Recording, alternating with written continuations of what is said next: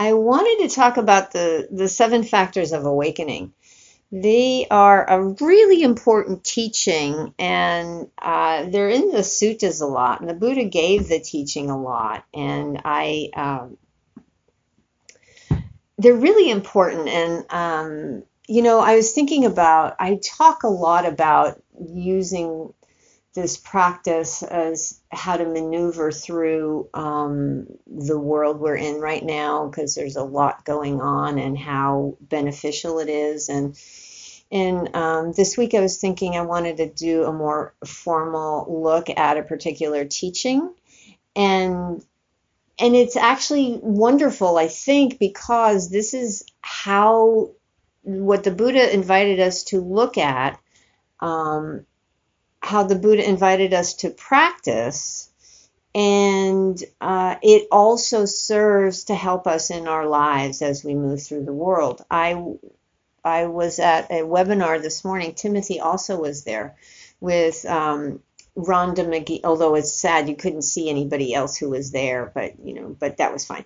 Rhonda McGee and Venerable Analio, who's a very wise monk, and Rhonda McGee wrote a book. I can never remember the name of it, but they did a webinar, say, mindfully confronting racism, and it was really excellent.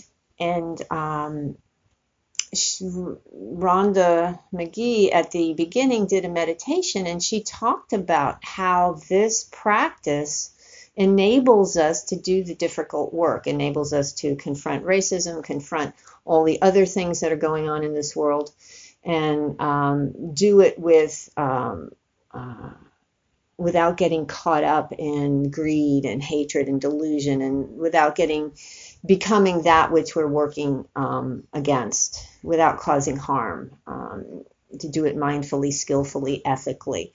And so that's why I think looking at the seven factors of awakening is really important, because they are part of that journey to getting to that place to be able to hold ourselves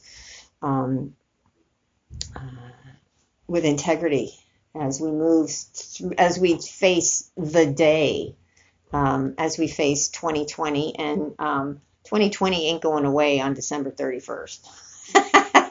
We're going to go right into 2021. So mindfulness, the seven factors of awakening are mindfulness, investigation or curiosity. He hit the bowl, scared himself, and ran out. Sorry. So 7 factors are mindfulness, energy, curiosity, investigation, energy, joy, tranquility, concentration, and equanimity. And I'll go through them and give more details, but they're really important. And there are a couple of quotes from the suttas. This is from Joseph Goldstein's book, Mindfulness. It says, "Bhikkhus, I do not see even one thing that, when developed and cultivated, leads to the abandoning of things that fetter, the hindrances, so effectively as this, the 7 factors of awakening. Bhikkhus, the 7 factors, when developed and cultivated, are noble and emancipating. They lead the one who acts upon them to the complete destruction of suffering." So if you think of them, even what they're called, the 7 factors of awakening, they are qualities that need to be developed in order to find liberation, in order to awaken, in order to not be trapped by the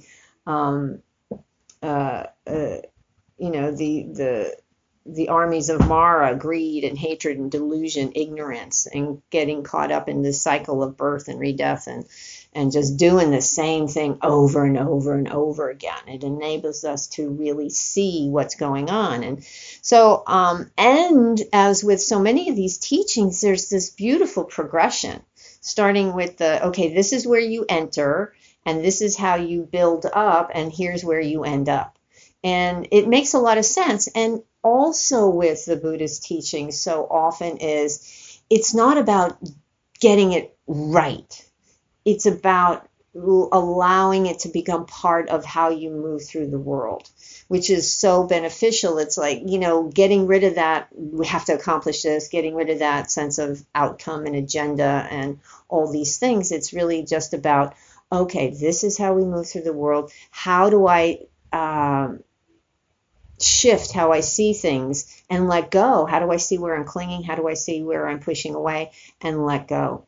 And so let me just jump into that. And again, the first one, back up a little bit for those who may not be familiar, the 4 foundations of mindfulness are listed in as part of the, the 7 factors are listed as part of the 4 foundations of mindfulness. There's mindfulness of the body, which is kind of basic body breath. And then the second foundation is feeling tones, noticing. You begin to notice when things are pleasant or unpleasant. And then you mindfulness of the mind and mindfulness of what's the contents of the mind. And inside of that, there's the 4 noble truths, what the nature of suffering is, the hindrances, the aggregates, the sense stores, and the 7 factors. And the 7 factors and the hindrances are kind of like not partners, but they're like if the hindrances are present, you don't have the awakening factors. If the awakening factors are present, you don't have the hindrances. The hindrances are those things that keep us trapped. They're greed, hatred, and delusion. Basically, they're clinging, craving, wanting what we want when we want it, not wanting what we don't want, getting caught in restlessness and worry, or dullness and doubt. So mindfulness is the first factor, and it's really the foundation of so much practice. It's the foundation of pretty much this whole thing, insight, staying put in the present. That's what this is. And the Buddha said the person lacking in this quality cannot achieve anything worthwhile, because we're caught up in the habits of the mind. So when we start paying attention, it's like the instruction I gave today in the meditation, start paying attention and begin to notice those habits of mind. I talked about habits and patterns of the mind a few weeks ago, recognizing when we're caught up in judging or comparing or caught up in those stories about ourselves that we're not good enough. We're unlovable. We'll never fit in. I read things all the time and I go, oh, that's another story. Maybe not mine, but stories that people get trapped in. Sense of inadequacy. Yeah, you're not good enough or whatever. Recognizing that those are conditioned stories. They're not absolute facts about who you are. And so what we have to do is when you begin to recognize those stories, as like, oh, here I am in that story again, you begin to have the ability to make a choice. When you're trapped in the story, there's no choice. You are there. You're not good enough. You're unlovable. Whatever it is, you are there and you're doomed. I have been doomed much of my life. Not really, but in my head I was, because of the stories we were told, how we grew up, the messages we received, the things we decided were real and not real, were important and not important. It's really extraordinary when you begin to dissect these and go, why did I even think that? Like fresh vegetables are better than frozen vegetables. And you're morally a better person if you eat fresh over frozen. I mean, like crazy things that we make up, rules that we become trapped in because they become reified and solidified and rigid, and we can't put them down because then the whole world would explode. And so when we bring mindfulness to it, we begin to see, wait a minute, that's a story. What? And so you have a choice.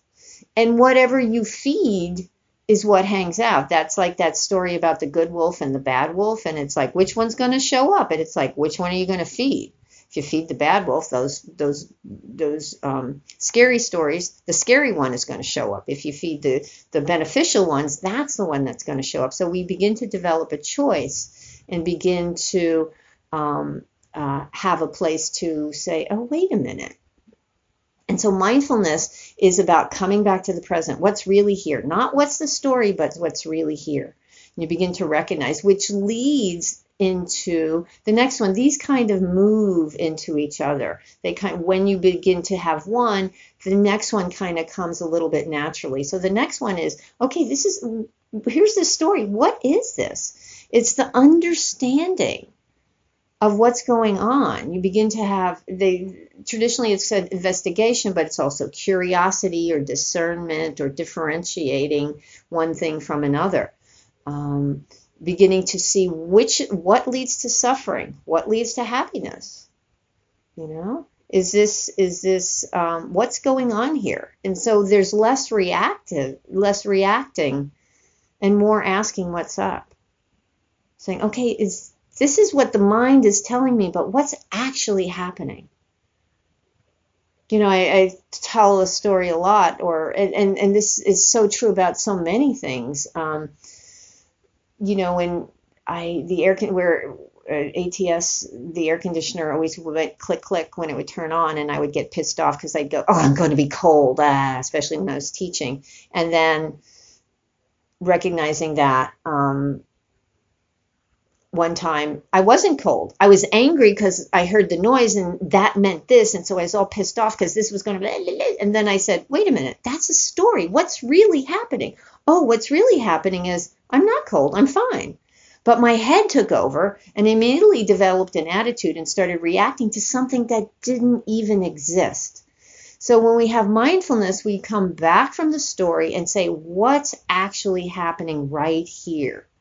It's seeing things as they actually are in their proper perspective. What's really happening? What is this going to take me towards suffering or take me away from suffering? Take me towards discomfort or take me away from discomfort?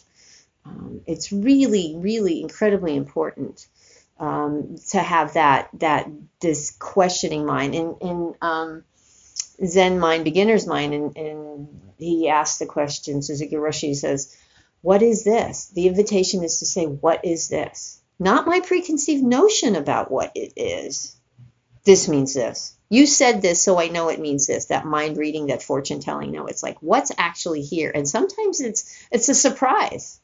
When you pay attention, it's actually a surprise. I had no idea, especially when you quiet the mind, and we'll get into this. But when the mind really quiets, you make space for what's there to come up, especially deep things that have been buried for a while.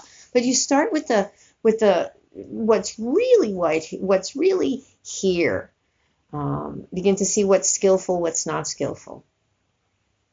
And it's not about blind faith. It's just about what is here. What is this? What's actually happening? And in order to keep that movement out of the story and back into the present, you need energy. You need this next factor of enlightenment, which is energy or effort. It's what is it?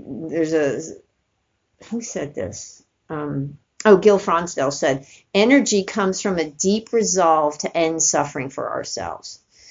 We begin to see, when you begin to let go of the story and the reactivity and recognize that it's just a story and come into the investigation of what is this, then you recognize that you don't have to go there.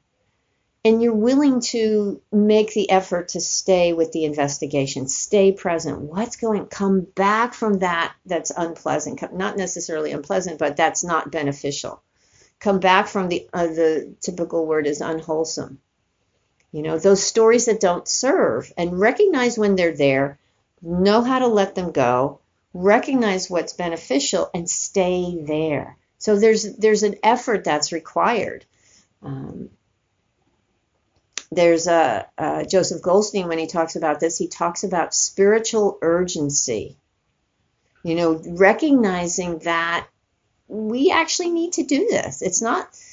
Life's not a dress rehearsal. It's not next week. It's not next month. It's not next year. It's actually right now. So bring the effort now. We're here. We're present. Stay here. I know that I have found that to be true. The more I practice, the more I'm willing to do it, the more I'm willing to let go. Used to be I'd have conversations with myself. I mean, I still do to a certain extent, but way more I try and talk myself into not letting go, saying, no, this is really important. And it's like, just let go. Just like it doesn't serve anything to hold on. Can you just let go? There's a spiritual urgency to it. Recognizing that hanging on doesn't accomplish anything. Why am I hanging on? So this curiosity leads to energy and more engagement and looking to the present rather than elsewhere. It's it's kind of, again, you see this as mindfulness leads to curiosity, which requires energy. And energy, effort is one of the factors of the Eightfold Path. This, again, it's the how you move into a place of freedom by doing this, by being willing to stay, by being willing to let go of the thinking, because that those thoughts, those habits, those patterns are so deeply embedded. And oftentimes it's scary to let go of them because it's like, who will we be? If this story is not true, then who am I?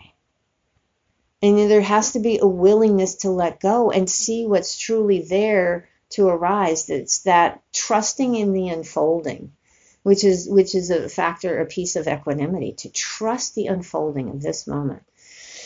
And so these first three lead to a little bit of work, and require some work, require the effort to, you've all practiced, you all know how sometimes it sucks.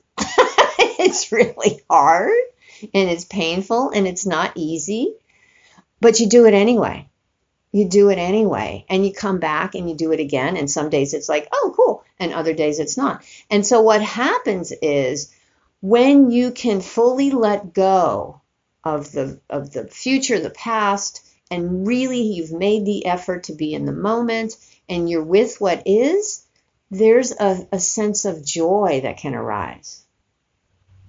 And it's that joy that is not dependent on external things. You don't have to behave the way I want you to behave in order for me to feel this ease and contentment, this joy. And when the hindrances are not present, there's this sense of joy. When we're not in craving or aversion or restlessness and worry or dullness, there's this sense, and it's kind of equated to like when you have when you're totally absorbed in doing something that really you delight in, that gives you joy, like being in the zone. If any of you have hobbies that you really get into, and like people who play music or sports or knit or crochet or whatever it is you do, that you're gardening. I know, not personally, but gardening for some people is really a place where they can just be. That is, and if you begin to notice the absence of the hindrances, which is really important. We talk so much about recognizing the hindrances, recognizing when you're suffering. It's important to recognize when you're not suffering. What does that feel like? Because when you can tap into that or feel that joy, you go, oh, I get it. This makes sense. And the Buddha said we find joy when we're truly in the moment and without hindrances. And I'm sure you've all had those moments where you're just, especially you can have them in meditation or just walking around, when there's this sense of ease, because you've learned to tune in more through this mindfulness practice. You're more aware when there's calm and ease, when there is this joy.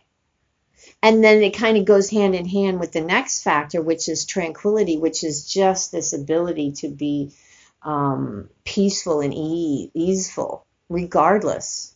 A tranquil mind is spacious. So you've made room. You're not cluttered by the thoughts and distractions. The thoughts may be there, but you're not distracted by them. It's like those old patterns, those old stories might float by, but they no longer grab you and take you with them. You go, oh yeah, there's that story again. Okay. I'm not buying into it this time. I'm not going along for the ride. I'm not diving down that rabbit hole of a lot of discomfort, a lot of self-flagellation. I don't have to do that.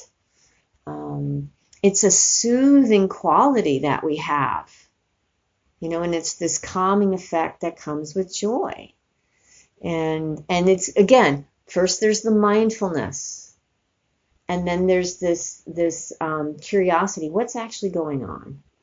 And then the effort to stay there. And when that's kind of in place, then there's this joy and tranquility.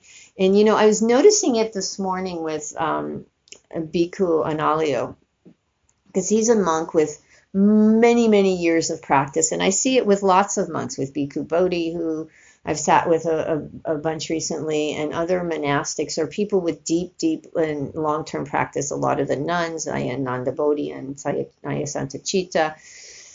A friend of mine, Aya Vimala, who's in Belgium, there's this lightness and joy to them. And this morning, Bhikkhu Analayo was laughing a lot. Even when we're discussing really difficult topics or challenging things, there's this lightness. Not that he's not taking things seriously. Absolutely, he's taking things seriously. But that it's not knocking him over. He has this joy, he has this tranquility, and I really like that quality. And again, there's a piece of equanimity that's in there, which I'll get into again. That's the last factor, but it's joy and calm, joy and tranquility are part of that. It's really, there's a spaciousness in the mind that can hold difficult things and not so difficult things. Fluff, a silly cat who chews on your socks while you're trying to lead a meditation. I mean, it just is. And so when you have this joy and this calm and this tranquility, you are able to be concentrated. The calm and concentrated mind is able to be still. The concentrated mind is able to be still. And I think it was Dhammadippa, who's a nun at Alokavihara. She was talking about concentration, and she likes to call it composure or collectedness. It's like you're composed. You're not distracted. You're able to be with what's right here. So there's a steadiness of the mind. The mind is willing to be still. And when you're calm, it's easier to be still. You're unified with what is. That's the concentrated mind. So again, and concentration, samadhi is also a part of the Eightfold Path. It's like effort and mindfulness and samadhi. It's this one section of the Eightfold Path, really important and necessary for freedom and from getting caught up in the world. So there's this calm and tranquility which supports this collectedness of mind, and when there's this collectedness of mind, you move into equanimity, which is something I've talked about a lot lately because it's so important. It's this place of balance and not indifference. It's the result of a calm, concentrated mind. It's the ability to, what is Aya Dhammadippa says, engagement without entanglement. We engage with the world, but we're not entangled with it. We don't get caught up in all the stuff that's going on. We're able to receive it. We're able to hold it and be touched by it. The compassion, the word compassion in Pali is karuna, which means a quivering of the heart. So we're engaged with the world. We're not indifferent to it, but we're not bowled over by it. We're not caught up in I love the teaching around equanimity of the 8 worldly winds, the praise and the blame. We're not devastated by blame or driven to distraction by praise. Gain and loss, it doesn't always have to be win. Who is that coach? That Notre Dame coach, I can't remember his name, but losing is not an option. Vince Lombardi, great hero.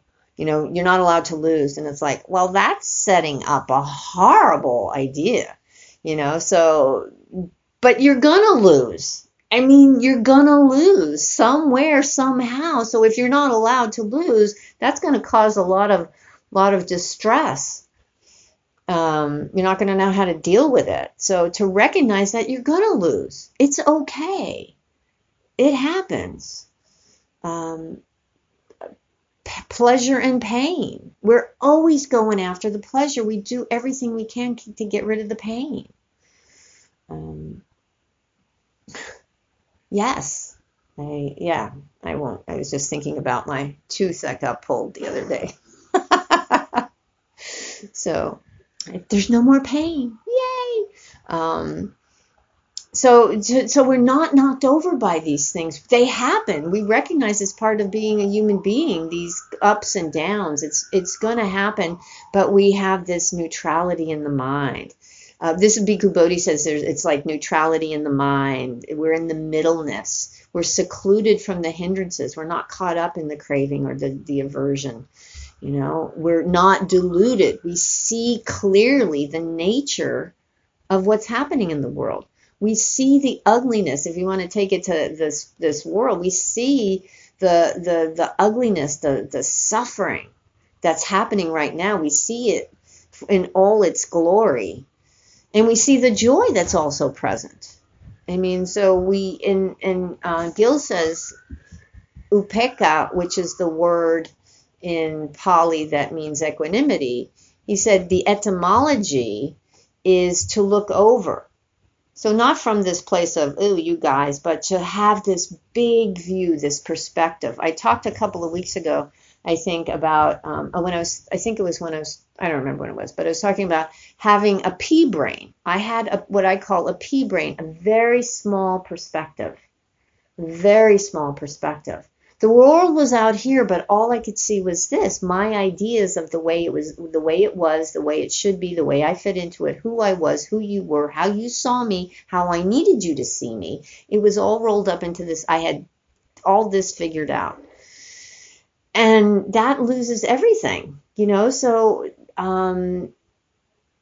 to let go of that is to have a bigger perspective is to see more than just what my mind, these stories created by my mind. And when we let go,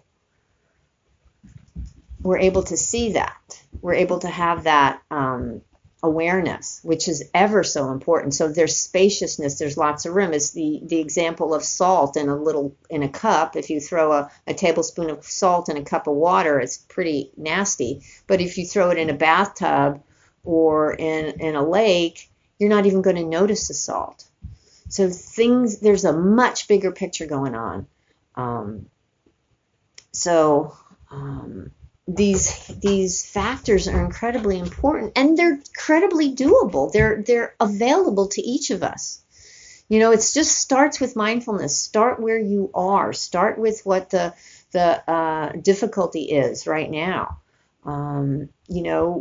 We begin to, what we're doing is preparing the mind to let go totally. But even if we just have a few moments of ease, of joy, of equanimity, if we've spent a whole life not even noticing equanimity when it's there, because I know we've had moments of it, but we're so focused where it's like disappears, but to recognize when it's there and to be with it, that kind of creates its own momentum.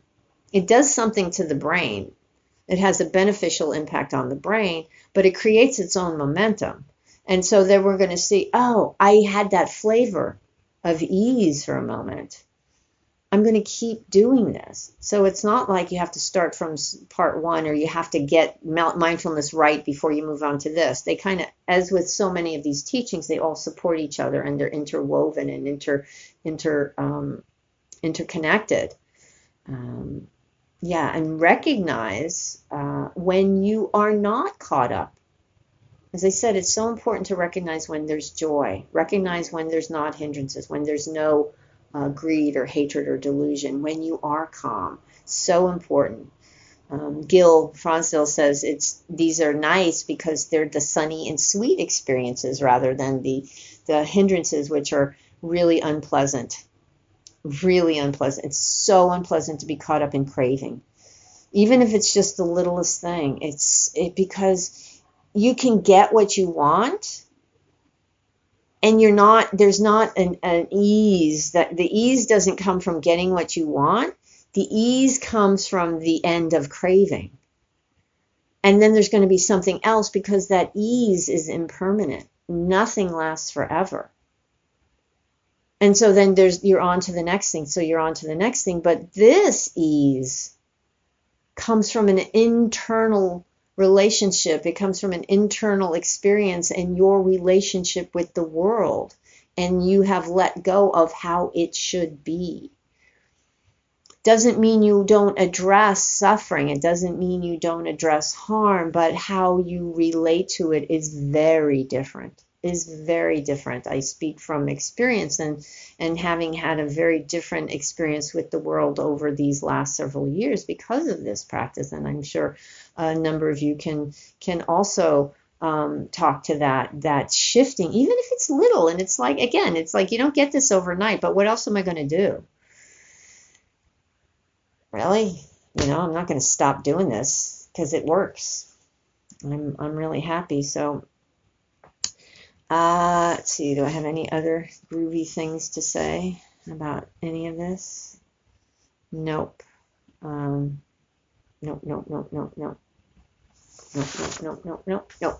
So those are my thoughts on the 7 factors of awakening. I invite you to check them out. Don't believe it just because I say it.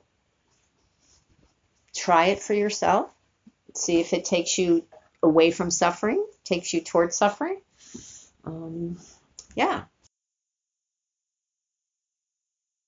Any questions or comments or thoughts? I'm happy also to break you into a couple of groups as well, so you can chat amongst yourselves. Any questions before I do that?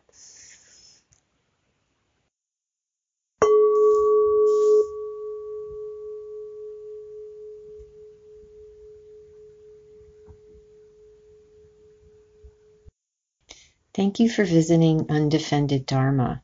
These teachings are freely offered. However, if you would like to make a donation to help support the technology that makes these podcasts possible, please visit marystankavage.org/support. Thank you.